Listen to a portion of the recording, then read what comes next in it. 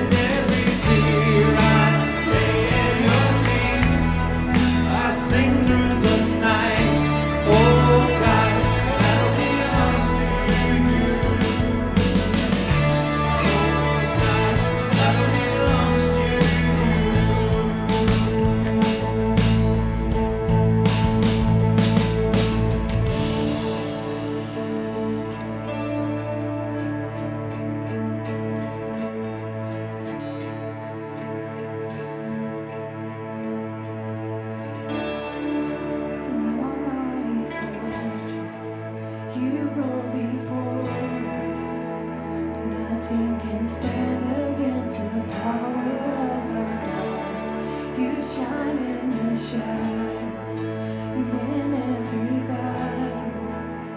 Nothing can stand against the power of our God. Almighty fortress, you go before us. Nothing can stand against the power of our God. You shine in the shadows, in every battle. Nothing can stand against the power of our God. And almighty fortress, you go before us. Nothing can stand against the power of our God. You shine in the shadows, in every battle. Nothing can stand against the power of our God. So when I fight, I'll fight on my knees with my hands lifted high. Oh God, that belongs to you. And every tear I lay at your feet, I'll sing through the night. Oh God, that belongs to you. Oh God, that belongs to you.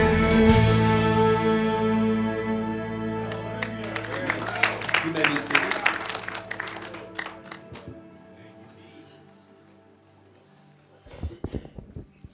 Good morning, church. No one can stand against our God. He's the greatest of all gods, and there's no one like him. He's awesome in power.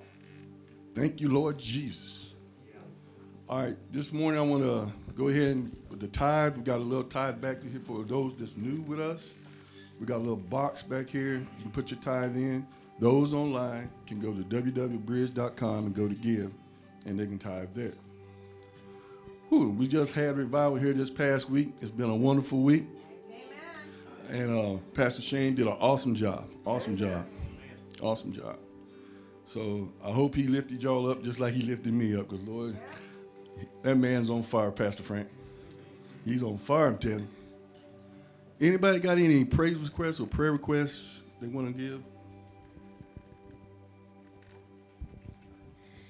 We have a neighbor of ours in the hospital. His name is Jeb Goldman.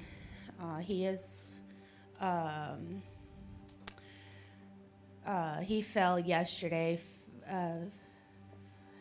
and on his face, and blood everywhere. And so they're running tests on him and seeing what's going on.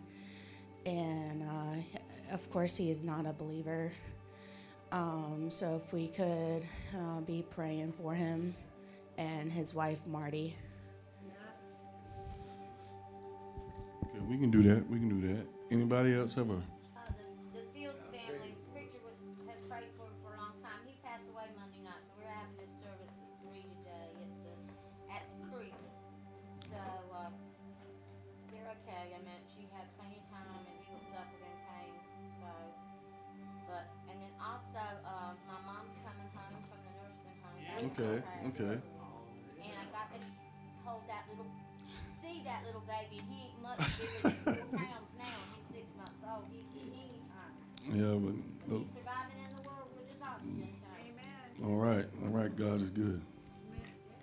I got a praise report. Well, praise God, He gave me the strength to get out of bed this morning. There you go. Thank God. Hallelujah.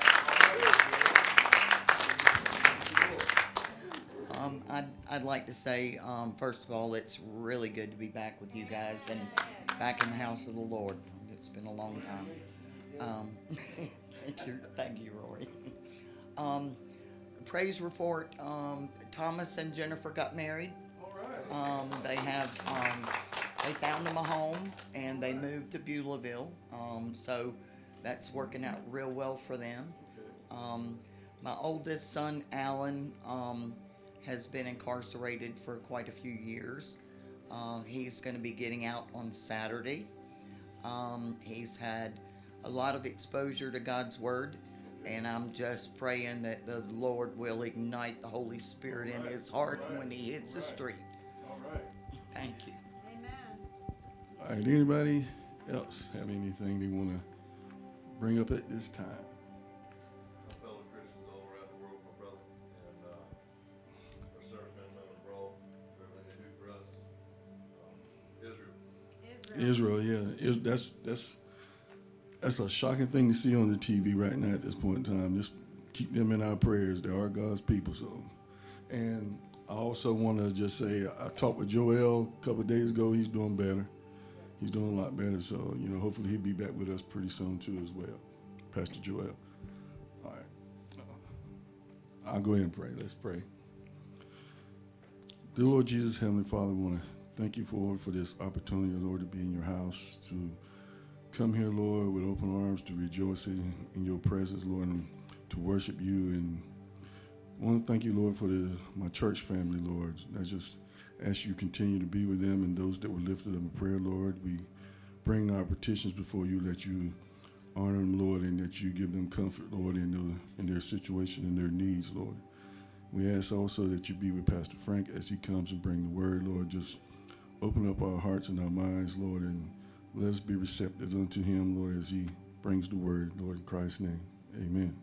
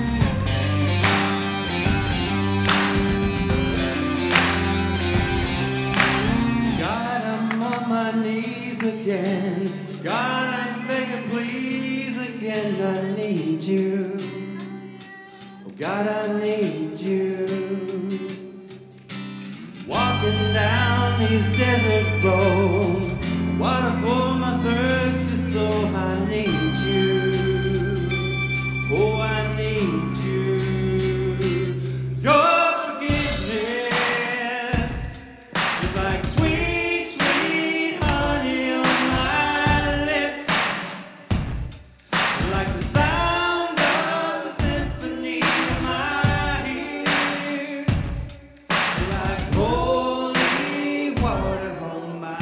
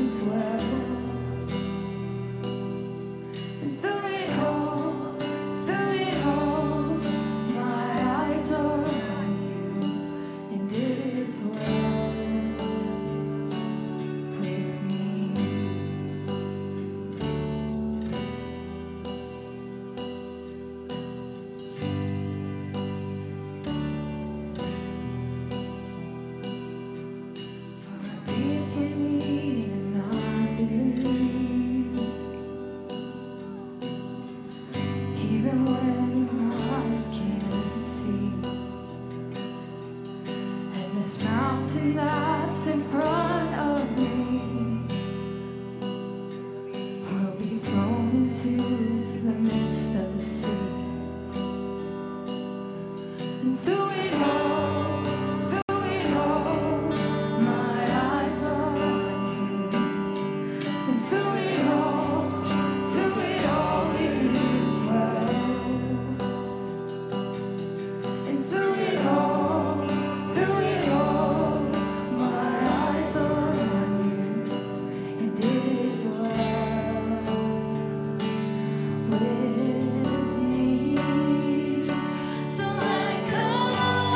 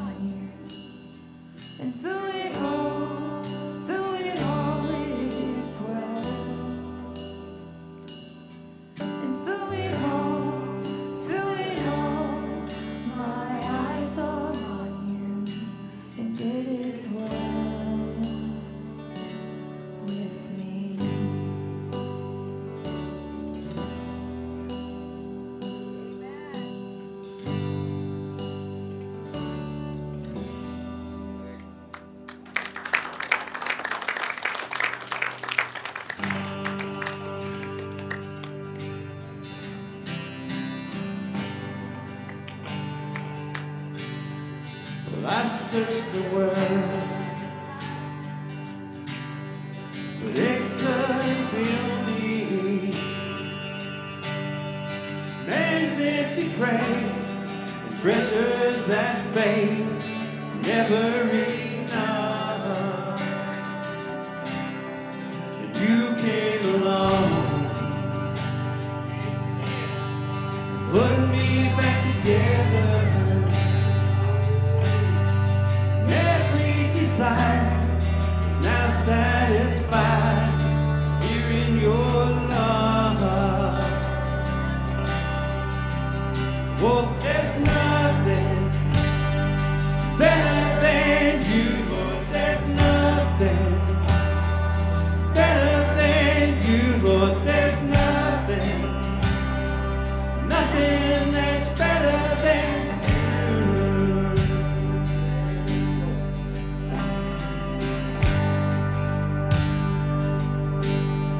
Well, I'm not afraid to show you my weakness.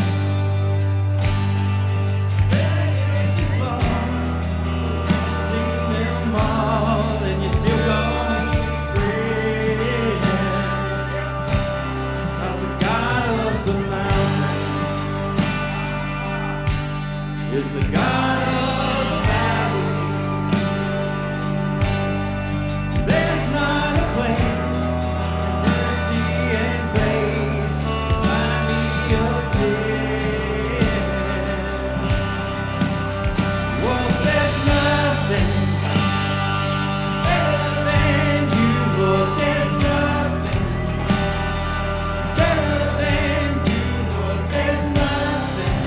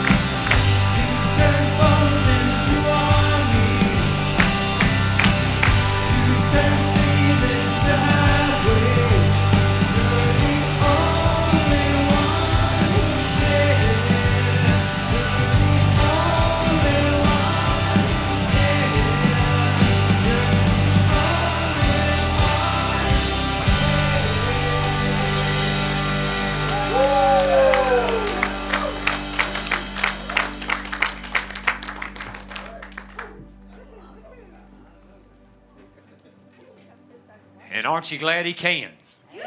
Amen.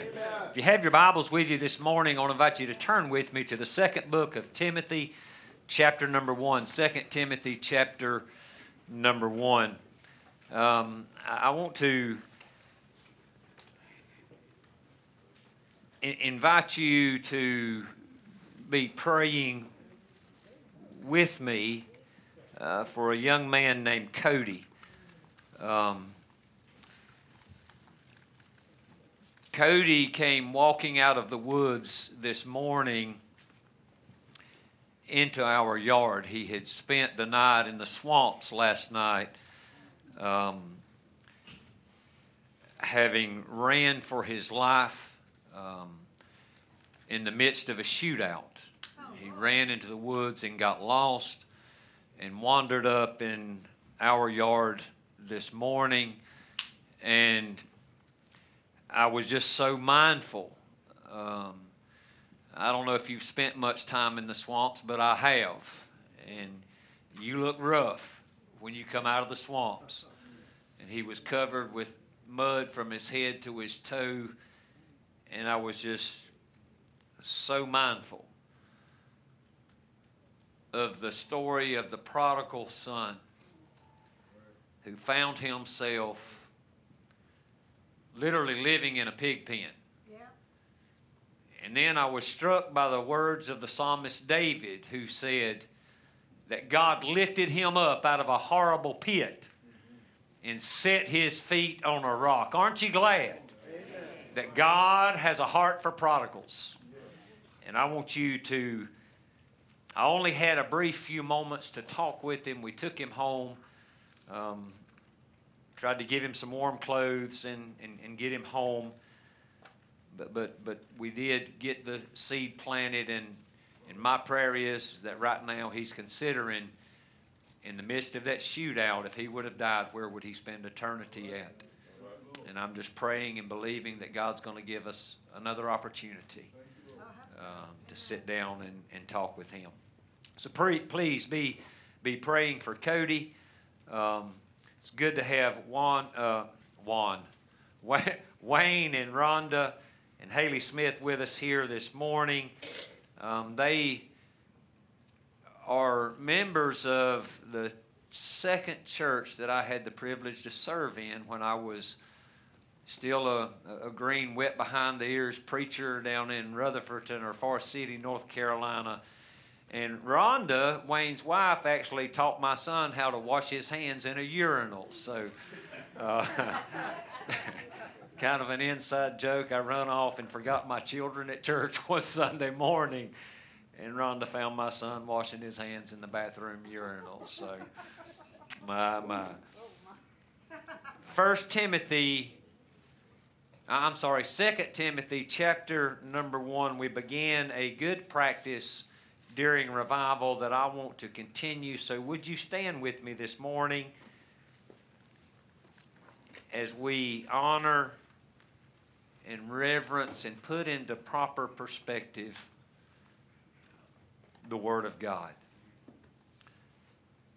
2 Timothy chapter number 1.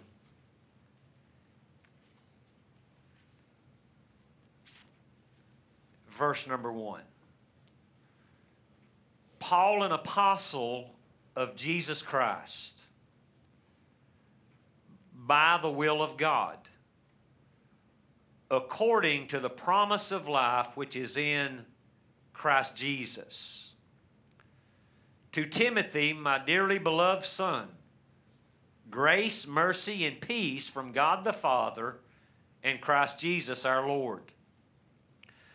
I thank God, whom I serve from my forefathers with a pure conscience, that without ceasing I have remembrance of thee in my prayers night and day, greatly desiring to see thee, being mindful of thy tears, that I may be filled with joy.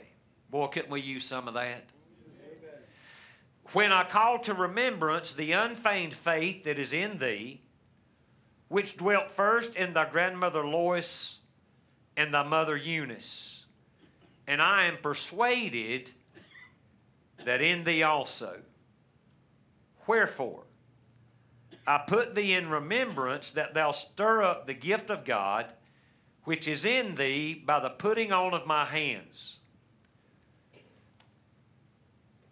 For God hath not given us the spirit of fear, but of power, and of love, and of a sound mind. Be not thou therefore ashamed of the testimony of our Lord, nor of me his prisoner, but be thou partaker of the afflictions of the gospel according to the power of God. Father, we come to you today in that name that is above every name. In the mighty, powerful, wonderful name of Jesus we pray.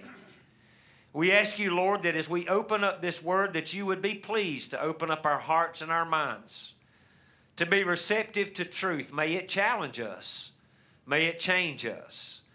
We're grateful that we're not what we once were, and yet we're mindful that we're not what we could be. And so, God, we pray that you would ignite a fire in our souls this morning.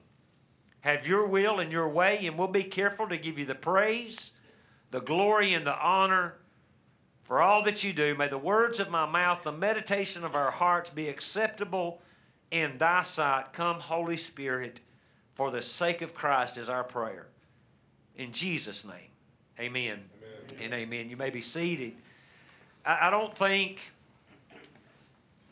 that there is a more pertinent, practical message in season as the text before us this morning. I want to take our thought this morning from verse number 6, where Paul declares under the inspiration of God. Somebody say Paul penned it, but God wrote it. So Paul pens under the inspiration of the Holy Ghost to this young man named Timothy, I put thee in remembrance that thou stir up the gift of God, which is in thee by the putting on of my hands. Practical instructions for perilous times. Paul is writing to Timothy, his protege in the ministry. And he encourages Timothy, literally commands Timothy to stir up the gift of God that is in him. Now, in order to grasp the concept of the text, we need to put the text in its context. A good rule of thumb when studying the Bible is if you run across the words wherefore or therefore, it's a good idea to back up and see what it's there for. Now, our text is verse number 6, but in order to put it in its context, to grasp the concept of what Paul is trying to communicate, we only need to back up one verse when the Bible says, Paul says to Paul, I call to remembrance the unfeigned faith that is in thee, which dwelt first in thy grandmother Lois and in thy mother Eunice, and that I am persuaded, I'm convinced, that is in thee also. So Paul commends his faith in verse number 5. He tells him to stir up the gift that is in him in verse number 6, and then he gives him the point and the purpose of stirring up this gift in verse number 7 when he says, for God hath not given us the spirit of fear.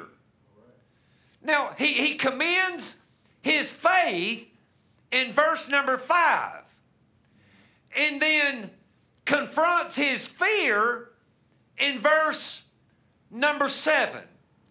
So I want to suggest to you this morning that even faithful followers of Christ sometimes have a problem with their faith failing. What I mean is, Timothy is not just a newbie Christian. He's not someone who is immature in his faith. He's been saved a while. In fact, Timothy was Paul's protege. He would take the torch that Paul was fixing to pass on. Timothy was a man of God. He wasn't only Paul's protege, but he had accompanied Paul in his ministry as he was a missionary planting churches. When you see Paul struggling and being thrown out of cities and being stoned, Timothy was there. He was a man of faith, and yet Paul would suggest that he was struggling with fear. Listen, even the most faithful followers of Christ sometimes struggle in their faith. You need to know that. So Paul is dealing with this concept of a believer, not only a believer, but a mature believer, a pastor of a local church there in Ephesus, and he's literally struggling with his faith. It's an interesting word when Paul says, Timothy, God did not give us or give you a spirit of fear. That's the only time that Greek word for fear is utilized in the New Testament. It's not talking about being startled. It literally carries the idea of being timid and even cowardice. So Paul's saying to Timothy, God's not called you to be a coward, and if you're experiencing timidity and cowardice, let me assure you that spirit did not come from God. God did not give you a spirit of fear, but He's given you faith. Paul says, I thank God that when I remember, when I call to my remembrance that unfeigned faith that dwelled in your grandmother, and then it also dwelled in your mother Eunice. And Paul says, I'm convinced, I'm persuaded your grandma's faith and your mother's faith, that same faith dwells in you. Two characteristics of that faith that I think we need to underscore or underline is number one, it was real. It was genuine. It was biblical faith. It was God-given faith. He said it was unfeigned. The word literally means without hypocrisy. This isn't fake faith. Timothy's not some counterfeit Christian. He's the real deal, and his faith is real. Not only is it real, but it's alive. When he said the faith that dwelled in your grandmother, the word literally means to live in, to tabernacle in. It's the idea of you moving into a home and setting up residence there. How many of you know you don't move into a house with the intention of dying? No. He said, Timothy, Your faith is alive. It's real. It's living, and it's living inside of you. It's the real deal, Timothy. And yet, he has to address his fear. Timothy, this fear inside of you, that didn't come from God. Nowhere does Paul say that Timothy remembers his faith.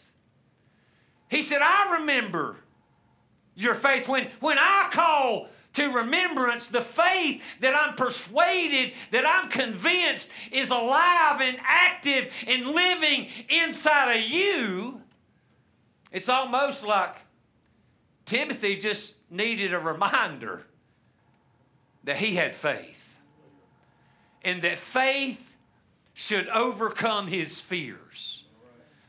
But that's not where Timothy's living at. Timothy's fear is overwhelming Timothy's faith. Anybody ever been there? No. Now listen. If Pastor Timothy struggled with fear, there's a good chance, a good opportunity that you and I, from time to time, have had this same struggle and this same battle. In fact, I want to suggest to you that one of the greatest problems confronting the church in America today is there has been a crisis of faith, that fear has collided with faith, and in far too many Christians, fear is winning the day. Amen. That's where Timothy is living at. Now let's face it, Timothy, it wasn't like he didn't have cause for concern. I mean, when Paul penned this letter, he's literally passing the torch. 2 Timothy has been called Paul's deliverance of his own eulogy. In fact, in chapter number 4, Paul says,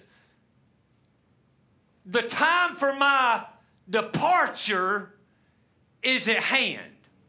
He says, I'm ready to be offered. The idea is, I'm ready to be sacrificed. Paul is penning this letter from a Roman prison cell. He's already been convicted, and now he is to be killed in a matter of, I don't know, maybe days, maybe before Timothy even receives this letter, Paul is going to be beheaded there in Rome. Because Nero has burned Rome and blamed Christians for the burning down of Rome. The emperor of Rome has unleashed a wave of persecution like the church had not yet experienced until this time. Now, put yourself in Timothy's shoes. Paul is calling him to take the torch. Timothy, you're being promoted to my position because I'm fixing to get killed for doing my job. Well, what kind of a promotion is that? Not many of us signing up to join Paul on the chopping block. And so literally, Timothy would be probably the next person to come into the crosshairs of this emperor named Nero. You see, here's what we're missing in modern day churches, and modern day Christians seem to have lost sight of, is that if fear does not come from God, it does come from somewhere. What I mean is fear is Satan's strategy to create panic and chaos within the Christian and the church in order to paralyze the ministry that God has called the church and the Christian to. And sometimes, matter of fact, I'm going to suggest more often than not, Satan will use godless governments to instill fear in God's people. Satan used Nero, a pagan emperor and ruler, to create havoc and chaos within the church, and that's the fear that is gripping the heart of this young pastor named Timothy. Well, the church had experienced a period of relative peace up until Nero burned down Rome. I mean, Paul was arrested in Rome before, and he was imprisoned in Rome before. And when he was in prison at that time, he wasn't worried about losing his life. In fact, he was really under house arrest. He was able to rent his own house and still have visitors and still preach the gospel and edify the churches there at Rome. But something has changed. There's been a political and a cultural shift in Rome, and it is affecting even the Christians in Ephesus. Could I suggest to you that there has been a political and a cultural shift in our nation? I remember a time when being a Christian was considered to be somewhat virtuous. Biblical principle and biblical truth was considered to be righteous and honorable. And now somehow there has been a shift, not only in our country, but literally, I believe, around the globe, to where Christians are not only not virtuous, but they have become public enemy number one. I mean, if you stand for biblical principle and biblical truth anymore, that's considered intolerant, and biblical principle is being called hate speech. Yep. And so many Christians are living in fear rather than walking by faith. Now, listen, I do want to say this, that while all Christians experience these collisions of faith and fear, that's not commendable. And it's not God's design for your life, nor is it for mine. So what do we do? I mean, when our fear and our faith collides, and faith seems to be somewhat overwhelmed by our fear, what are we to do? I mean, let's face it. Just look over the last year of your life and answer this question. How many times have you found yourself, though maybe not externally where everybody could see it, but internally wringing your hands, wondering what in the world you're going to do next? We've all experienced it. I'm telling you, Michael, that when we find ourselves living in a time where when one person gets sick, it paralyzes an entire church. Fear and faith has collided, and there's been a crisis of faith. And I just, not with an intent to hurt anybody's feelings or make anybody mad, but I just feel like I need to say this morning, the best thing that you could do if you're struggling with fear is get off your couch and get in the house of God. Amen. Get off of Facebook and get in the book. Amen. So what do we do? I mean, can we all just admit this morning that over the last year and a half, we've struggled? Had more questions than what we had answers for, sit and hung our head and wondered, is this really how it's going to end? Well, I believe that would probably describe all of us at some point, time, or another. And if not, well, maybe you don't need this message today. But for those of you who do, I want to suggest to you that Paul has a remedy for our faith when we're confronted with fearful situations and circumstances. What are we to do? Well, what about if we just ask Paul? Or better than that, what if we just ask God? You see, you're all about asking somebody else. You'll ask the doctors. You'll ask the news channels. You'll see what's trending on Facebook or Twitter and make your decision. What about if we just ask God what to do in perilous times? I mean, when it seems like there's chaos and confusion and nobody knows what's right or what's wrong anymore. And it don't matter who you ask, you get 1,000 different answers, but God will never contradict Himself. So what does God say through Paul to this young Timothy who's sitting there biting his fingernails and wringing his hand and pulling his hair out, trying to figure out what's next? God says, stir up the gift of God that is in you by the putting on of my hands. Well, it just seems like a really simple little statement, but let's try to unpack it a little bit. I want to understand what that means. What is Paul trying to say on a real practical level? What am I supposed to do when I'm afraid?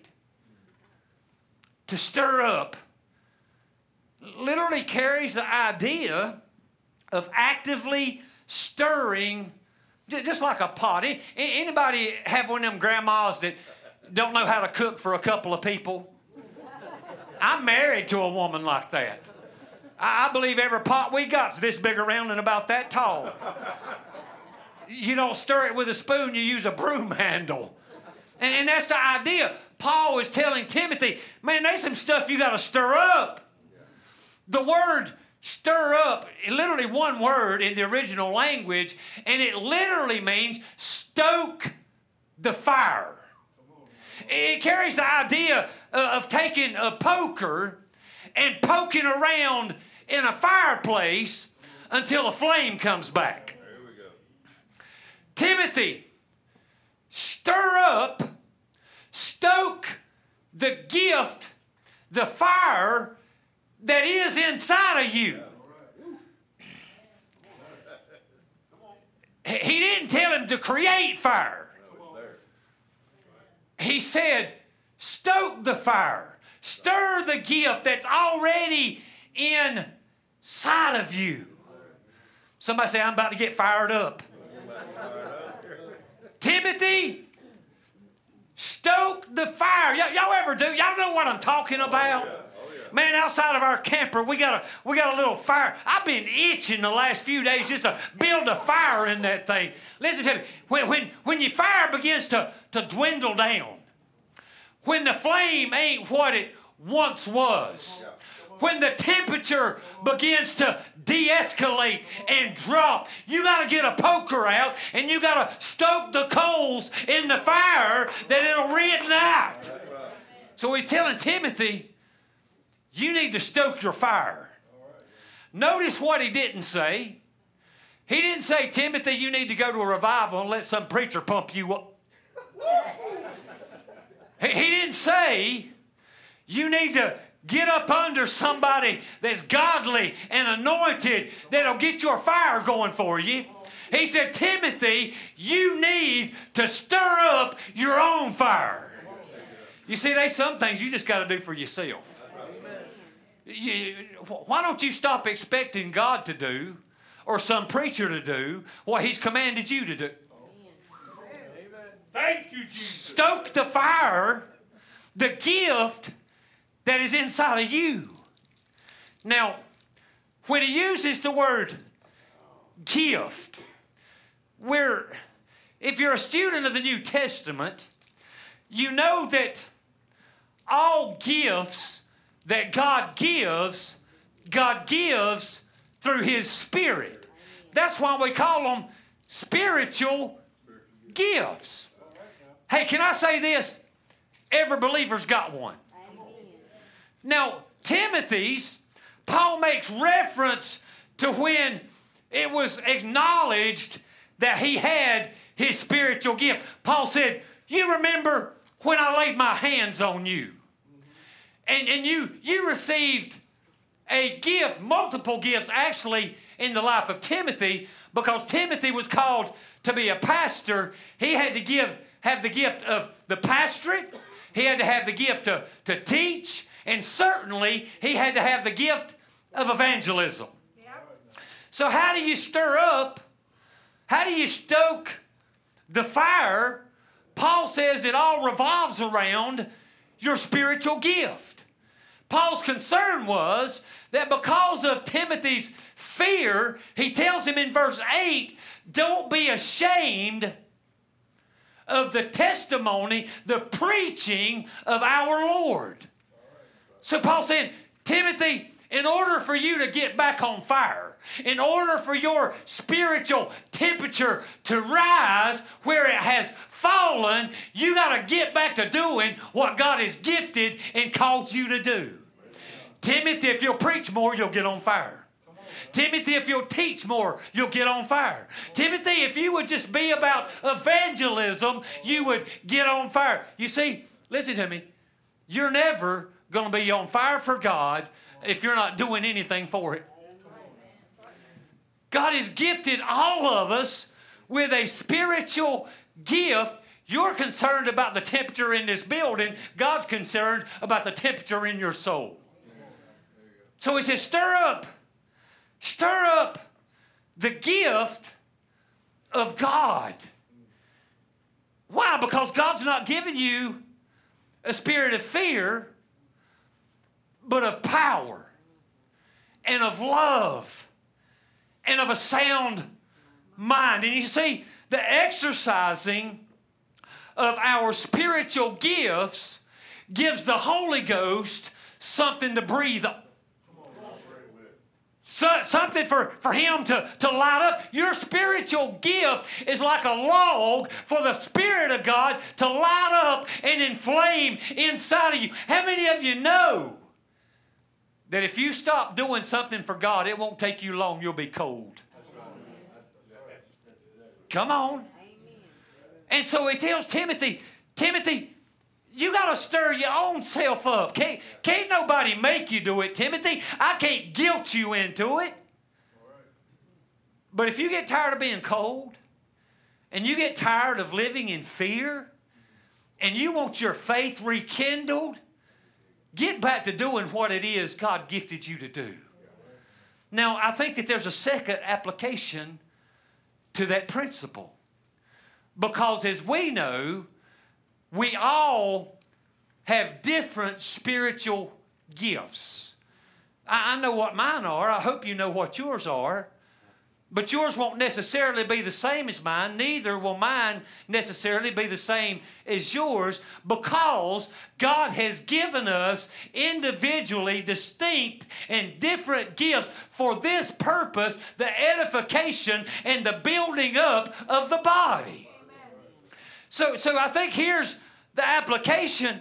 I'm just my own coal. Billy's just, he's his own little ember. And it's only when those coals come together that the fire can blaze. That God breathes on something and causes the fire to burn. That little old fire pit in my front yard. You watch that thing, and as it begins to die down, and a coal or an ember is left off to the side, it won't be long till that thing will be covered with ash and cold as a block of ice. Could I say this? It's where a lot of Christians are living at right now. Off to the side. I'm not talking about just the ones that's out of the church. I'm talking about ones in the church too. You ain't doing nothing with your gift. You ain't going to get fired up. You can be in the building and still be cold. Come on. But there's a whole crowd of you that are at home this morning that ought to be here, and you're not going to get hot as long as you sit there and watch the service on your computer screen.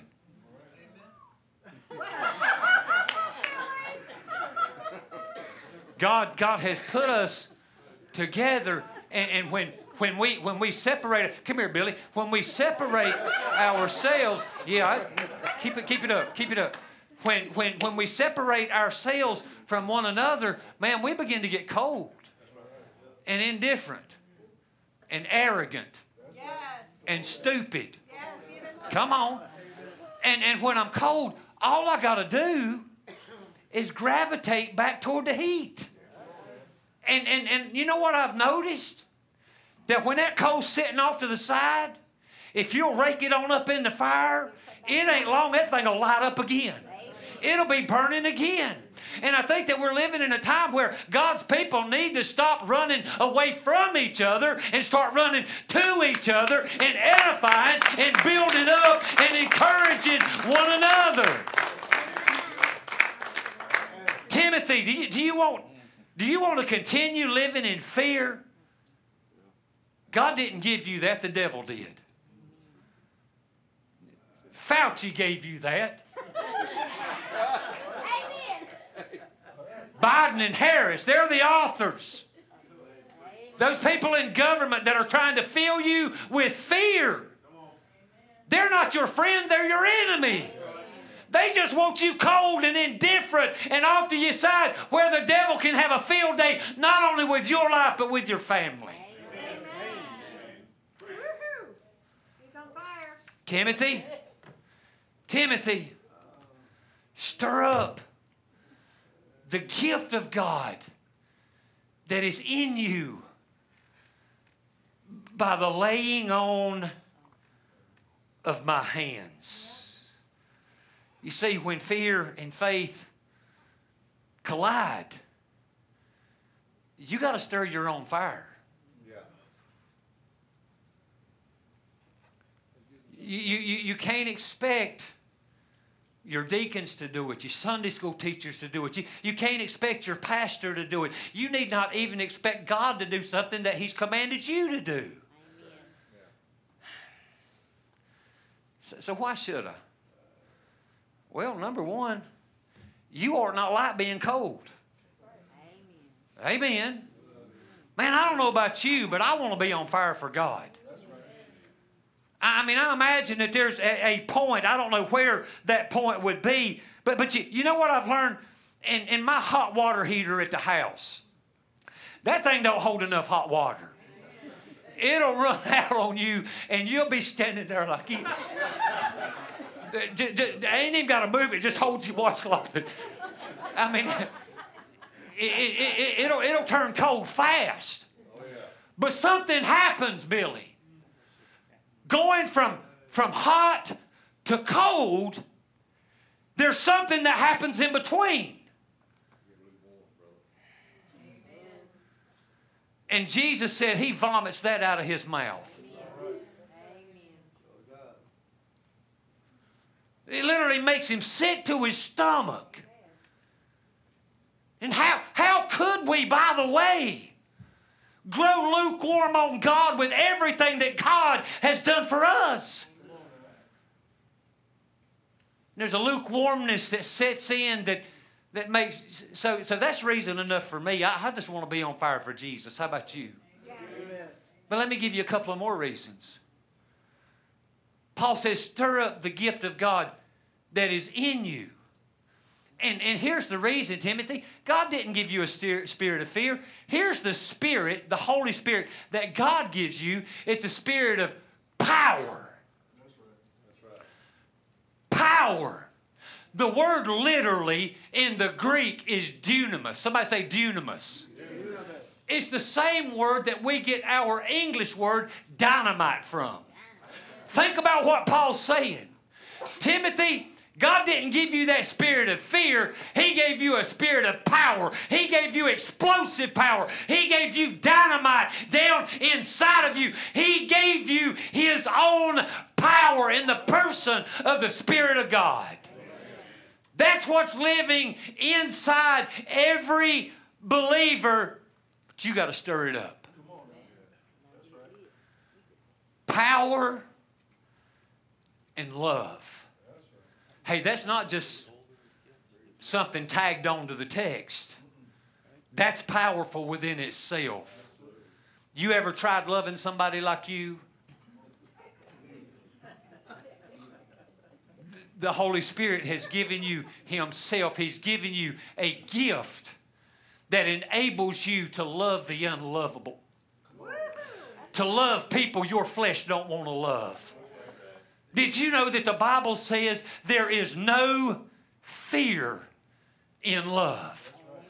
But perfect love casts out all fear. You want to be empty of fear, get full of love. You want to get full of love, stir up the Holy Ghost that's already living alive inside of you. But the love is, here's what stops some of us, because we want philo love. We want brotherly love. We want eros love. You know, we want sexual intimacy, that kind of love. It's something about this agape love that Paul's referring to that Christians seem to be scared of. Because you see, when you find that term agape in the Bible, it's always connected to an action. What I mean is, for God so agape the world that He gave His only begotten Son, that whosoever should believe in Him should not perish but have everlasting life. You see, that kind of love does something more than say something. That love requires sacrifice and generosity and a giving heart. You see, I'm becoming thoroughly convinced that far too many Christians have been coming to church so long to get what they can get rather than to give what they can. Amen. I ain't talking about your pocketbook. Unravel, unwind a little bit. I'm talking about giving yourself. Jesus laid down His life. And that's what God is calling us to do. That's what He's calling Timothy to do, is to take up his cross daily and follow Him. Don't be talking about how you follow Him daily and you can't even follow Him to church. Come on. He's calling Timothy to live a life of sacrifice, a life that's willing to take Paul's place on the auction, on the chopping block, if that's what's required to get the gospel out there. Timothy, stop living for yourself and start living for God. Because that's the life that God inflames. That's the life that God gives His power to. And finally, and I'm done, and of a sound mind. Paul says, listen, here's what you get. This is the benefit to a believer that's on fire for God, that's stirred up and actively engaged, utilizing the gift that God has placed inside of him. Number one, he'll have power like he's never known before. Number two, he'll be able to love like he's never loved before. And number three, and of a sound mind. I know some folks who call themselves Christians but have lost their ever-loving mind. Come on, anybody know what I'm talking about? I mean some folks that name the name of Christ, and they've been baptized, and they hold a membership in a church, and they still can't tell the difference between right and wrong. Lost their ever-loving mind. Want to wonder why their marriage is falling apart. Because you're running around on your wife. That's why your marriage is falling apart. Want to wonder why they're filing bankrupt. Because you didn't pay your bills and you went in debt further than you should have. That's why you're filing bankruptcy. Well, I just don't know why my kids got pregnant outside of wedlock. Maybe because you moved their boyfriend up in your own house. Listen, I'm trying to communicate this morning that when God's people are right with God, filled with the Holy Ghost, they have a sound mind. Amen. The word literally means self-control. Self-control. Self-control. Well, preacher, I just can't stop myself. Well, bless God, yes, you can. If you're filled with the Spirit of God, yes, you can stop. Well, preacher, I just can't do that. If God said you could and He give you His Spirit, yes, you can. Let me tell you why I believe it is that, I don't even know if all of them Christian, but why some folk seem to have a problem obeying God. Because they've lost their mind. And listen to me, that happens to Christians too, Joe. I'm talking about saved folk. You let them, listen, I've seen it too many times. You let a Christian get out of the church. You let a Christian remove himself from the fire and begin to get cold and indifferent. It won't be long. You're liable to find him down there at Brunswick County Jail. I'm serious, calling the preacher, wanting him to bail him out. Jesus said you won't come out till you pay the uttermost farthing. Get yourself in there, you're going to get yourself out. Jesus ain't a bail bondsman. Come on. I mean, I'm serious. I'm looking at Christians right now that, man, they used to be in the church and they were on fire for God, and you couldn't ask for them. You more beautifully structured family full of happiness and peace and joy and contentment, and now they've got back out there in the world. Mama's in jail, daddy's in jail, kids is on drugs and getting pregnant. Listen to me. That's what happens when people separate themselves from the fire of God. Well, I said I was done, didn't I? Does that mean I got to be or I'm lying? I want to encourage you. I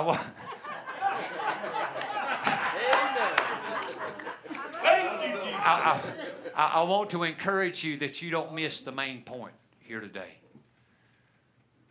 And that is this. God said, stir the gift that is in you. Nowhere in that text, nowhere in the Bible does He say, go build your own fire. In fact, I'm mindful of a story we read about in the Old Testament. It's in the book of Leviticus, chapter number 9 and chapter number 10. They had built the tabernacle. How many of you know when you go to the house of God, you expect God to show up? Well, that was the case. So they went to the house of God. They went to the tabernacle, and Moses instructed Aaron and his sons, the Levitical priesthood, the Aaronic priesthood, that they were to offer a sacrifice to God. So they slayed the bullock and they laid it out there on the altar. And the Bible says when they made their sacrifice, somebody say, I'm about to burn. When they made their sacrifice, that the glory of God appeared before all the people. Can you imagine that? The Shekinah glory of God in a tent. He appeared to all the people, and there was a fire that came out from the Lord and consumed the sacrifice laying on the altar. Burn it up, consumed it. Now, a little bit later, in chapter number 10, Aaron's sons, Nadab and Abihu, decided they wanted to bring their own fire. Yes, they did. Now remember, God's glory appeared before the people. His fire consumed the sacrifice, but that wasn't enough. Nope. So they took their censers and they filled them with what God called strange fire.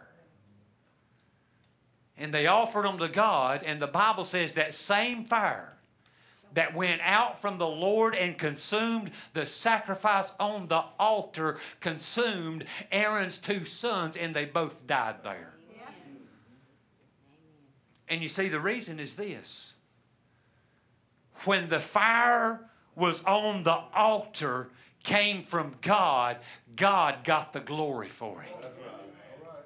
But we got some folk, listen to me, we got some folk, if we ain't careful, we'll try to offer God fire that He ain't created. It's just a work of our own flesh. Listen, anything that draws attention to self did not come from God, and God's fire will consume it and burn it to the ground. And there is a tendency, listen to me, there is a tendency within each and every believer to make the mistake that Aaron's sons made. To make my gift about me. Come on. To utilize my God-given gifts and talents to draw attention to. Hey, could I say this? God has never given a Christian a spiritual gift to use as a platform to exalt themselves. Our spiritual gifts should always be employed to edify one another, and in so doing glorify God. And so, I'm done. I know I'm 20 minutes over. That's better than the hour I usually am. I want to ask you this morning, and I just want you to be real. I want you to be transparent, not with me and not with nobody sitting in here, but would you just be raw with God this morning? And I want you to answer this question. Are you operating by fear? Or are you walking by faith? Are you making your decisions based on what some scientist, some political leader, some Christian leader said? Or are you making your decisions based on the Word of God? I wonder if there might be one or two of you here this morning that would just be honest enough to say, Pastor, if I'm truthful with God this morning, I have to confess that I've been cold and indifferent. I can look backwards at a time in my life where, man, I knew I was on fire for Jesus. And if I'm honest with you, Pastor, I might be in the building, but there's something missing. I want to encourage you.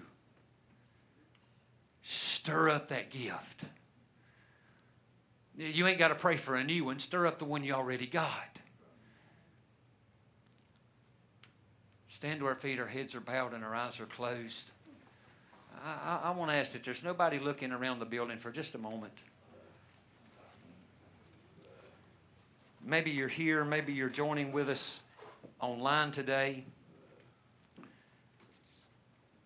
And I would just put to you the same question I had the privilege and the opportunity to put to Cody this morning.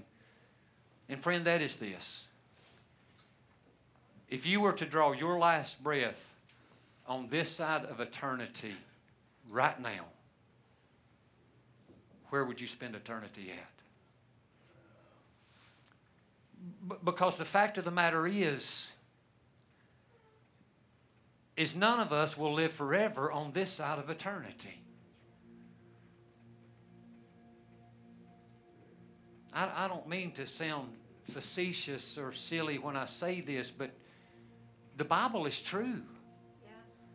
It is appointed unto man once to die. Pastor, I don't understand why so-and-so died. I don't understand why God took this one or that one. Listen, it is appointed to all men once to die. You weren't created for time. You were created for eternity. And you will live eternally somewhere. Now, my heart and my hope is that each of us would be able to say today that, oh, Lord, when I leave this world, I'm going to open my eyes in glory. I'm going to live forever in heaven with Jesus and the Father. But I'll never take for granted that because people come to church that they're truly saved or born again. Hey, I've seen pastors' families and wives and children saved. I've seen deacons get saved and born again. And so, friend, if you're here this morning, or even if you're joining with us online, I just believe God will save you right there where you're standing, right there where you're sitting. The Bible says that if thou shalt confess with thy mouth the Lord Jesus, the word confess literally means two things. It means to agree and it means to proclaim. To agree with Jesus about what He teaches, what He says. And He says all have sinned and come short of the glory of God. That all of us have blown it. That there's not one righteous among us, no, not one. Boy, I'm glad I wasn't the only guilty person, aren't you? But we're all in the same crowd. And that the wages, the penalty of sin. You want to know why people die? The wages, the penalty of sin is death. But hallelujah, the Bible does not stop there, because the gift of God is eternal life through Christ Jesus our Lord. God wants you to have eternal life. Somebody said to one of my brothers just this week, God won't have me. Yes, He will. Yes, He will. You want me to tell you how I know God will have you and how I know God loves you? Because of what God done 2,000 years ago when His Son came into this world and died on a cross. The Bible says God demonstrated His love toward us. And that while we were yet sinners, Christ died for us. That's how much God wants you.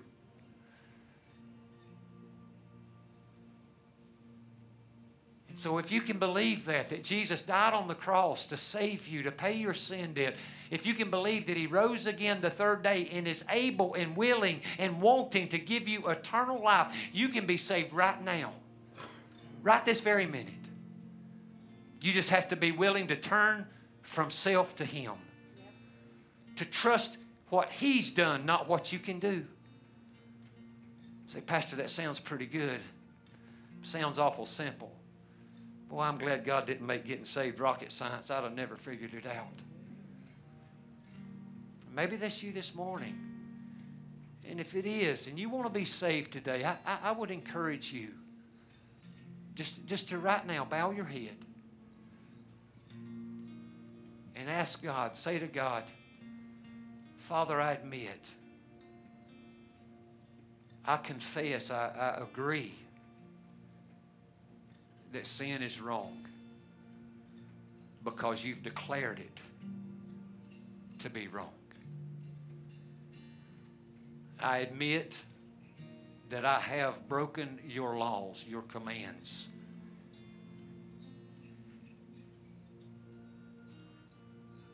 I recognize that I'm deserving of eternity separated from You in hell.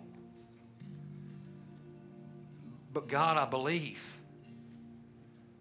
You do love me. And I don't believe that You want to punish me. I believe Jesus took my punishment on the cross. In His name, by His blood, I ask for forgiveness. I believe He rose again the third day. And because He lives, He can give me everlasting life. So I ask You to send Your Spirit to indwell me, to live in me and through me. I surrender my life to You. Thank You for saving me today. In Jesus' name I pray. Amen and amen. During this time of worship,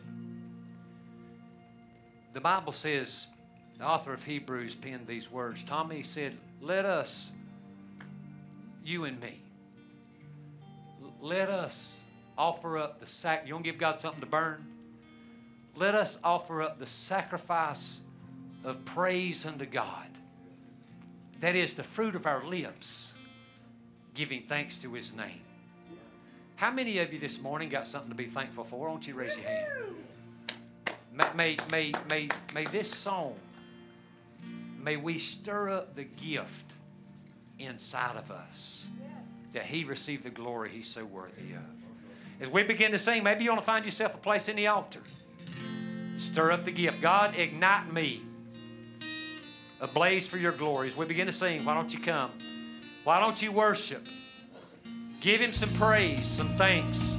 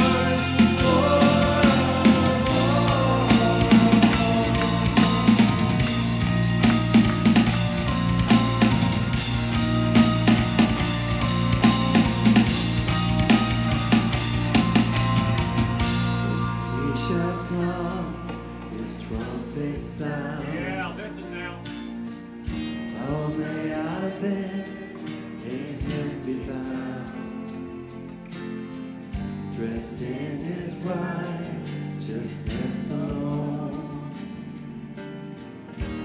faultless stand before the throne.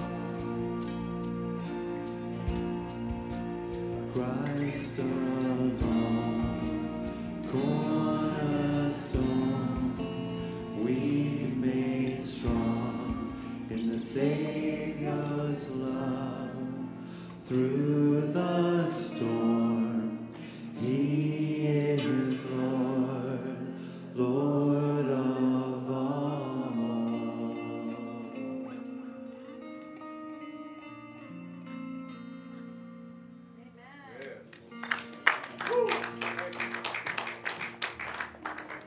You know, I just got tickled thinking about the choreography of the Holy Spirit, the divine providence of God. Think about this for just a moment. I know you're hungry. Buy my lunch and we'll go home now. But I want you to think about something just for a minute. To wander around in the dark, in the swamp, in the woods, all night long. You know he had to be. He was afraid when he left the gunfight. What's the chances of all of the houses he could have walked up to? He walks up to a pastor's house. Wow. But now here's what I want you to take away from that. God puts people in front of us every day. Every single day that need the gospel. They don't have to be what we would call the bottom of the barrel. If they've not been saved, they're at the bottom of the barrel. That's where I was. Amen? And so God help us not to miss an opportunity. Not to, he tells Timothy, don't be ashamed of the testimony of our Lord. That's what it's all about. Just go tell somebody about Jesus. Think about the people, Roy, think about the people that God put in your life to bring you to the foot of the cross. Amen. Billy, dismiss us, brother.